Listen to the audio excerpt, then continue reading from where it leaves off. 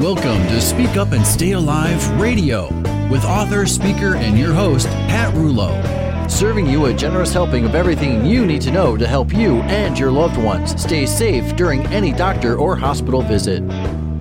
The program is not intended to replace medical advice from a licensed professional, but rather to encourage you to become a well-informed participant in your health and well-being. And now, your host, Pat Rouleau. Hello, I'm Pat Rouleau, your hostess and the voice for patient safety. Welcome back. I'm looking forward to our time together once again.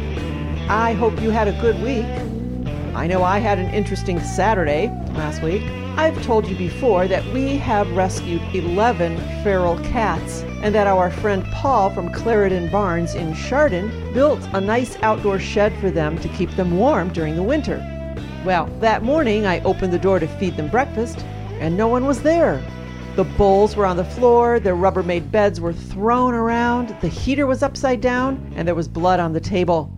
I ran outside of the shed to call for them, and only one eventually showed up, which is really unusual because typically they're all running around starving from the night before. Well, I waited for a while as it snowed on me in my pajamas, and I watched this lone cat run into the woods. So I followed her, and thank goodness I did. Sure enough, she led me to the other cats who were rallying around the bleeding one, all covered in the snow. I saw a rope, something that looked like a rope, under the branches, and when I reached to pick him up, he ran. And that's when I saw that he had a bungee cord stuck inside his mouth. Oh, and I forgot to mention that the evening before, while carrying a big box from the car to the house, I tripped and fell and did some crazy painful damage to my foot. So here I am, freezing, hobbling through the woods with a cane, no less, trying to catch this poor guy. And luckily, he finally gave up and let me pick him up. Thankfully, I was able to delicately remove the sharp cord from his mouth, and then we just sat in the garage, in the cold garage, hugging and purring for the next hour and a half. I am so amazed that the other end of that bungee cord didn't get stuck on a tree limb. That could have been devastating for that poor little guy. Well, what a morning for all of us, so hopefully this week will be calmer. Anyway, enough of my cat stories. Let's head into the show. Today's guest is a young teenager with a rare disease diagnosis who has used that to become quite the patient activist, working to improve the patient experience. So that is coming up. And then speaking of the patient experience, I have something quite surprising to share with you. So let's get started. Because right now it's time for the hospital hazard of the week. I read something stunning this week, and I had to share. A study, the first of its kind, held at Massachusetts General Hospital and published in Anesthesiology, the official journal of the American Society of Anesthesiologists, revealed that 50% of surgeries had medication issues. The first study to measure medication errors and adverse drug events immediately before, during, and right after a surgical procedure has found that some sort of a mistake or an adverse event occurred in 1 out of 2 surgeries. Oh, that's a whopping 50%. How do you like those chances? The study of more than 275 operations at Mass General Hospital also found that a third of the errors resulted in adverse drug events or harm to patients. Now, given that Massachusetts General is a national leader in patient safety and had already implemented approaches to improve safety in the operating room, these medication error rates are probably at least as high at many other hospitals. So why in the world would this be happening with such frequency? The article explains that while drug orders on inpatient floors go through a process in which they are checked several times by different providers, such as the ordering physician, the pharmacist, and the nurse who is administering the medications, the speed with which the condition of a patient in the operating room can change does not allow time for that sort of double or triple checking during a surgical procedure. From the time a provider took responsibility for a patient in the preoperative area until the patient arrived in the recovery room or intensive care, the observers documented every medication administration, including any medication errors. They also reviewed chart data from the hospital's anesthesia management system for all patients whose care had been observed.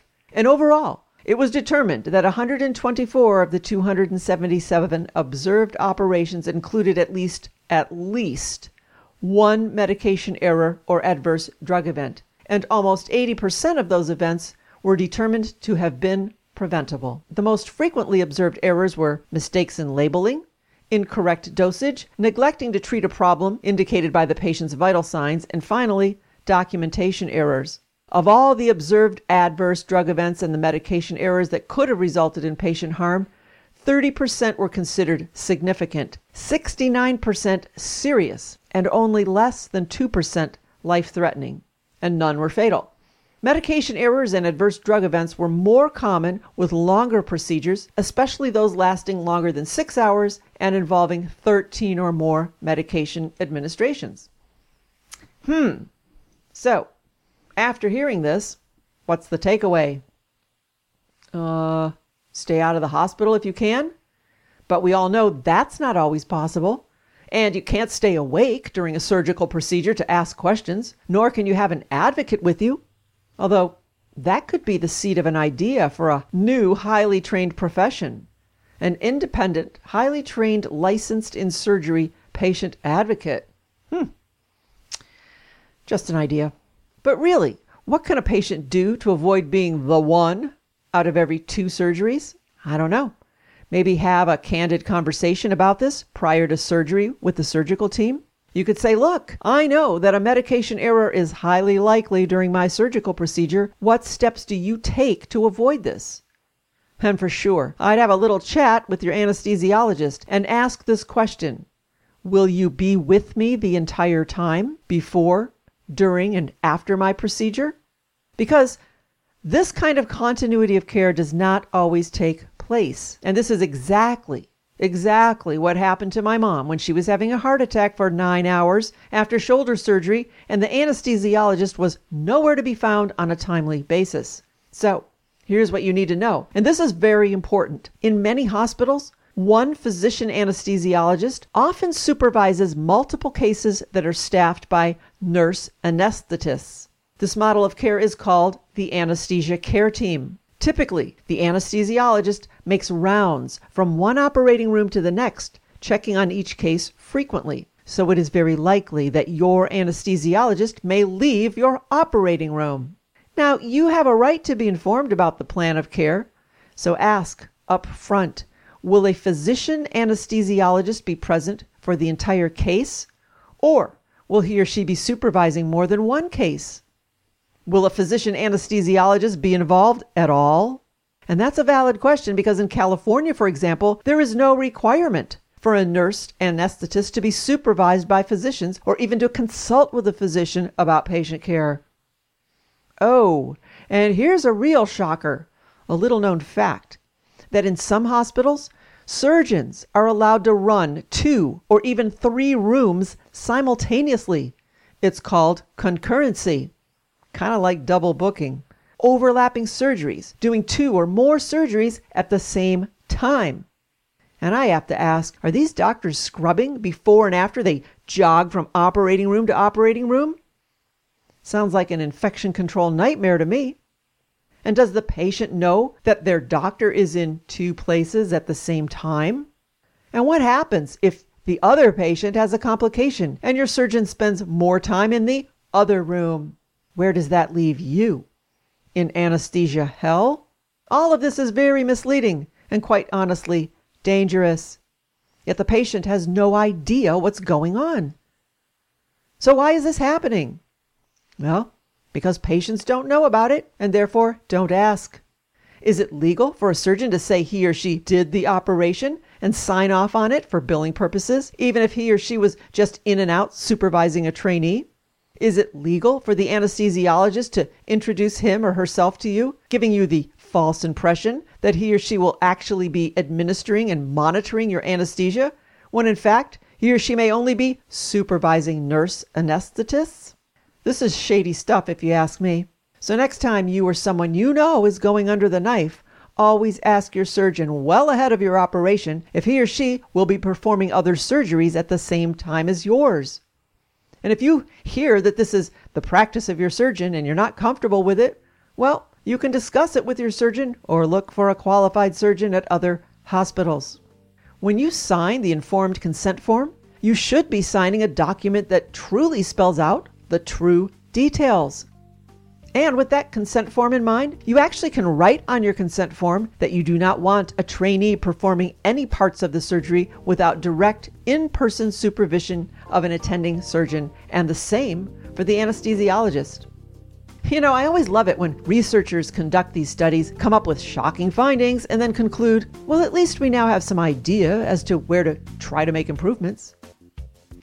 Continuity of care might be a sensible place to start. Doctors and anesthesiologists running about from operating room to operating room, from patient to patient, from case to case, answering pages, having random conversations that have nothing to do with your specific surgery, is simply asking for trouble.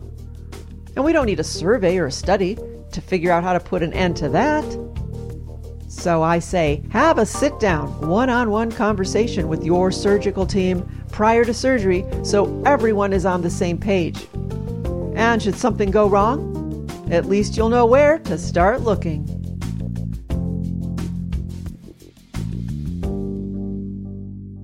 After the show, be sure to visit the website, speakupandstayalive.com, for more life-saving information. Plus, that's where you can purchase the book, Speak Up and Stay Alive, The Patient Advocate Hospital Survival Guide. Bring the book to the hospital with you. It's the best way to stand out, and in a positive way. And remember, we donate 2 handmade pillowcases to a local veterans shelter for every book sold, with your name on it as the donor. So for a mere $20, you benefit, and so does some well-deserving warrior. Give a meaningful and useful gift that really says, I care. Give the gift of healthcare safety. Purchase the book, the patient safety logs, and throw in some of those icebreaker cards. It's a one-size-fits-all present that everybody needs. You can order online at speakupandstayalive.com, or you can request by email at speakupandstayalive.com, or call me 440-725-5462. In your face, all over the place. We're online 24/7. 24/7. You're listening to the hottest. SpeakUpandStayAlive.com. That's SpeakUpandStayAlive.com. Hi, I'm Jana Panaritas, host of the AgeWise podcast. I lived with my mother for 3 years after my father died, and as her primary caregiver, I was often reluctant to take time for myself, just like this caregiver who was a guest on the podcast. It took me a long time to get to that point, to say, it's okay if I pay the caregiver to stay with my husband while I go get a massage or while I go shopping, because I still have to take care of myself too. Eventually, I realized that filling my needs was just as important as filling my mother's needs. Please give yourself a break by tuning in to hear the stories of caregivers just like you and me. Listen to a brand new episode at speakuptalkradio.com. To learn more about the show, visit the AgeWise website. That's AGEWYZ.com. I think as a caregiver, you feel like you're so responsible for that person. And if you're not there, they're not going to be taken care of. Hi there, I'm Gina Murphy-Darling, the host of Mrs. Green's World, and I personally invite you to become a part of our movement. We show up every day to help create the change we wish to see because we care deeply about this great planet of ours. The guests I interview inspire ways of living that are healthy, sustainable, and socially just. We discuss real issues by leveraging experts and science to get trustworthy information. Please visit our website at mrsgreensworld.com to learn more and to become a part of our world. Are you in the market to purchase a home? Are you thinking of selling yours? Well, I've personally worked with the McCaskey team. Give them a call, 440-773-5542, or visit their website, mccaskeyteam.com. mccaskeyteam.com.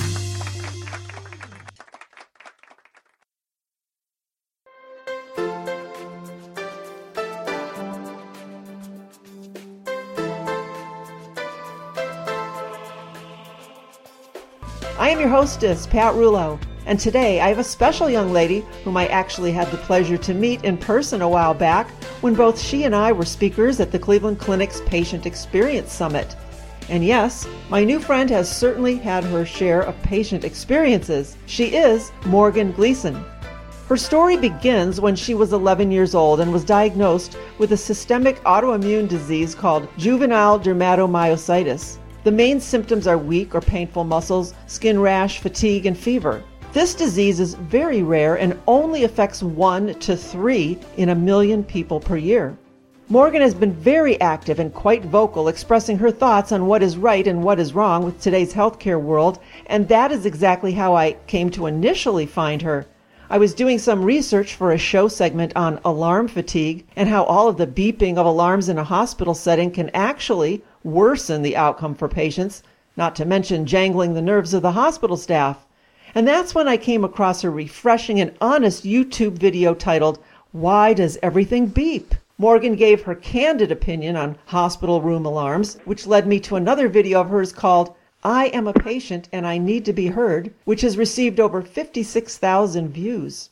She interviewed with us a few years ago, but since then has done so much to improve the patient experience and patient safety that I felt it important to have her back again, this time to not only share her journey, but also to give some advice to other young people and their families who may also be going through difficult medical issues. So with that, let's hear from Morgan herself. Welcome to Those Radio Kids in the show, Morgan. Hi, thank you for having me. Oh, it's always a pleasure to talk with you. You are an inspiration for sure. Thank you. You are welcome. Well, let's start by sharing a bit of your journey and go back to when you were 11 years old, just prior to your diagnosis. How did you discover your diagnosis?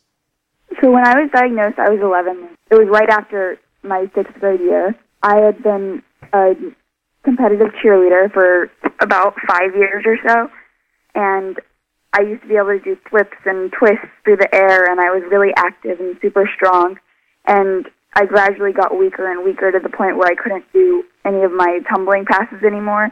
And I got to the point where my mom could hold a handstand longer than I could. And I was also having a lot of trouble walking up the stairs, and I would fall asleep at the gym, which I never used to do. My nickname was the Energizer Bunny, and I had a rash on my hands and my joints and my elbows and knees. And at first it started on my elbows and knees, and I thought it was just rug burn from the mat.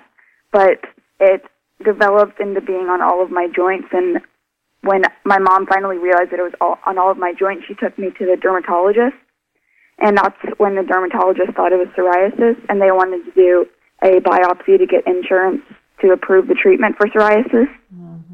And when the biopsy came back juvenile dermatomyositis, it was all shocking, and we didn't really know what to do.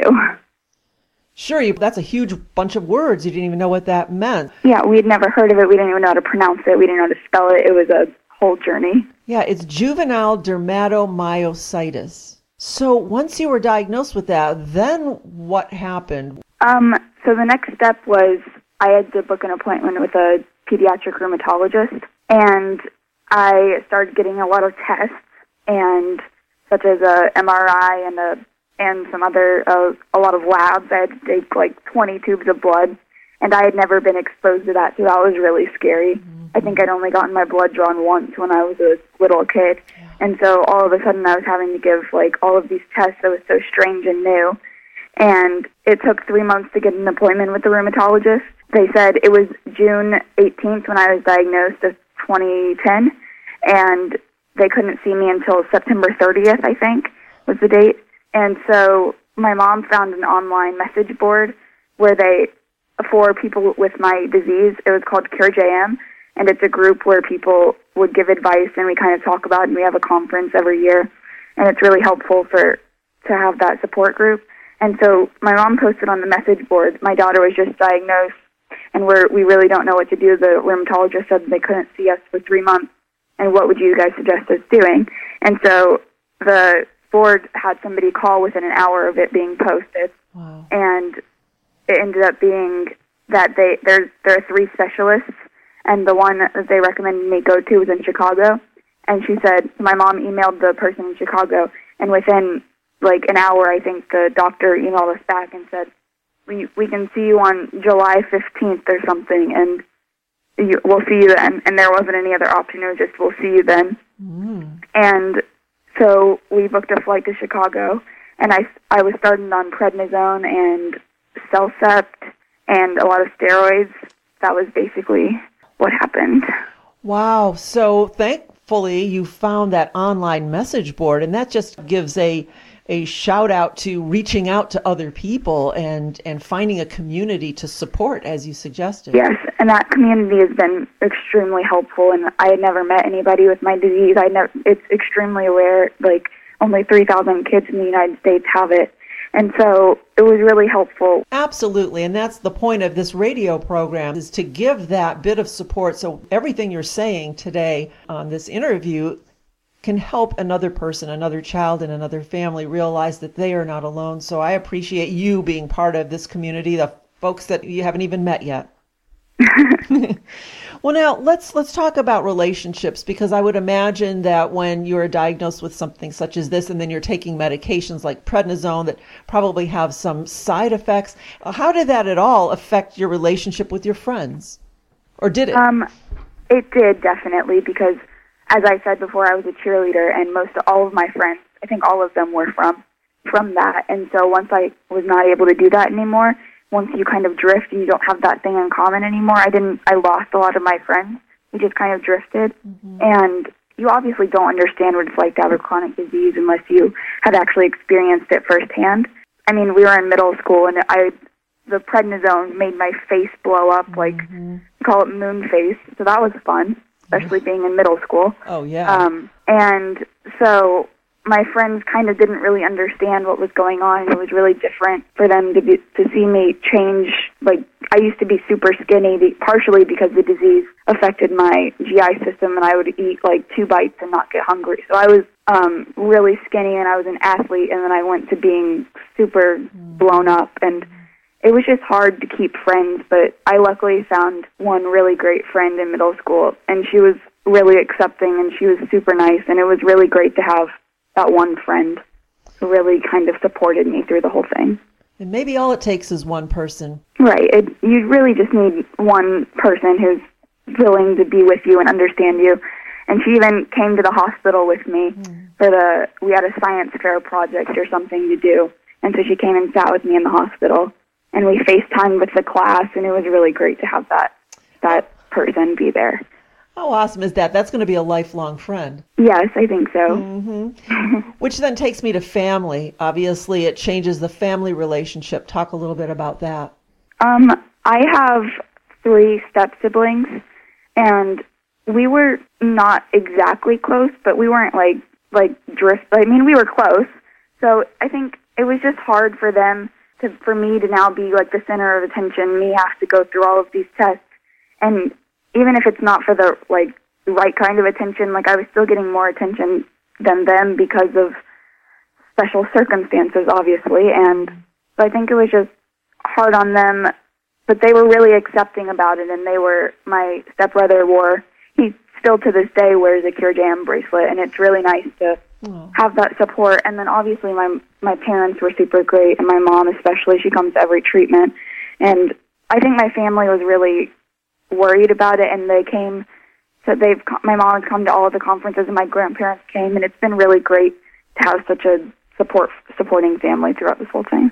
Well, I've met your mom, and she is an awesome lady, and it's so nice now that you are really close and bonded and friends.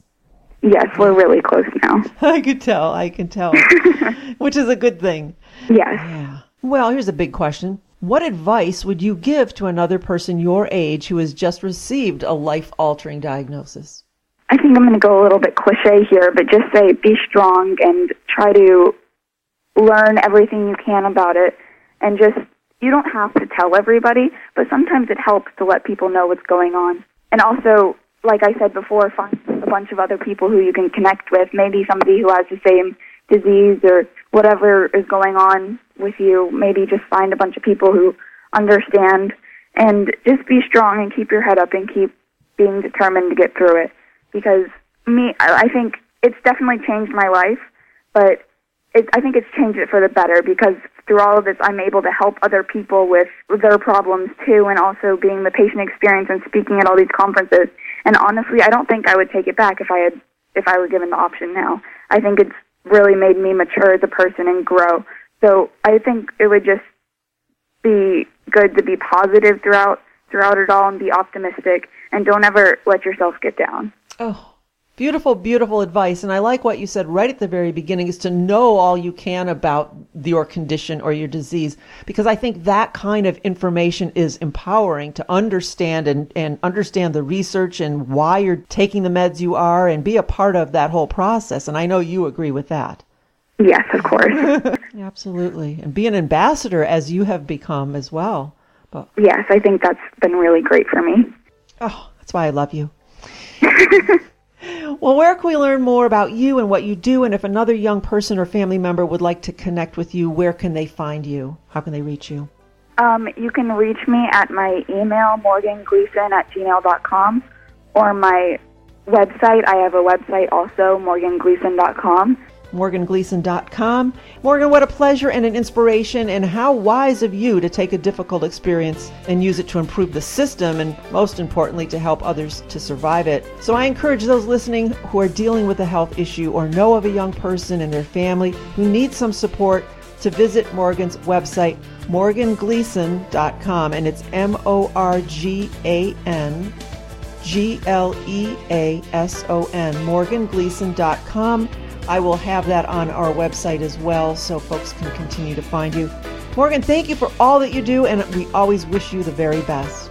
I love talking to you. You're really awesome. So, well, I appreciate that. Thank you so much for having me.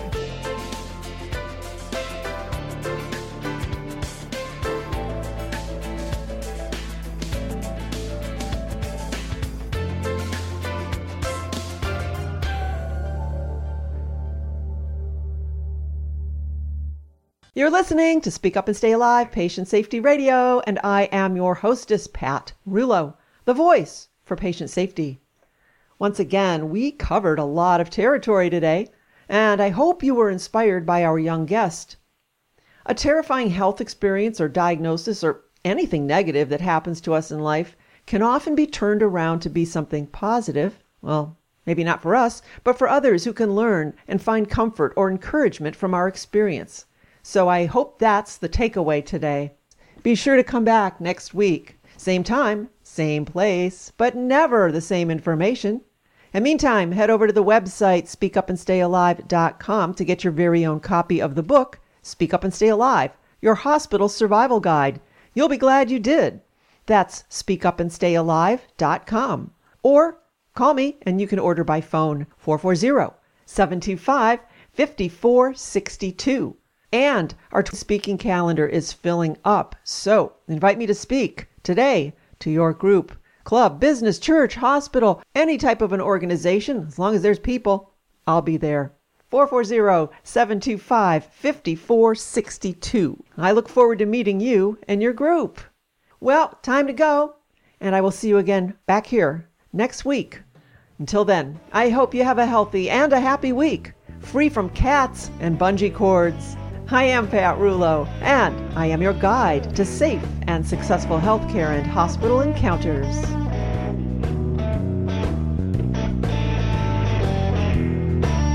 Listen to Pat Rulo and Speak Up and Stay Alive Radio. Stay safe from little-known healthcare and hospital hazards. To learn more, go to speakupandstayalive.com. That's speakupandstayalive.com.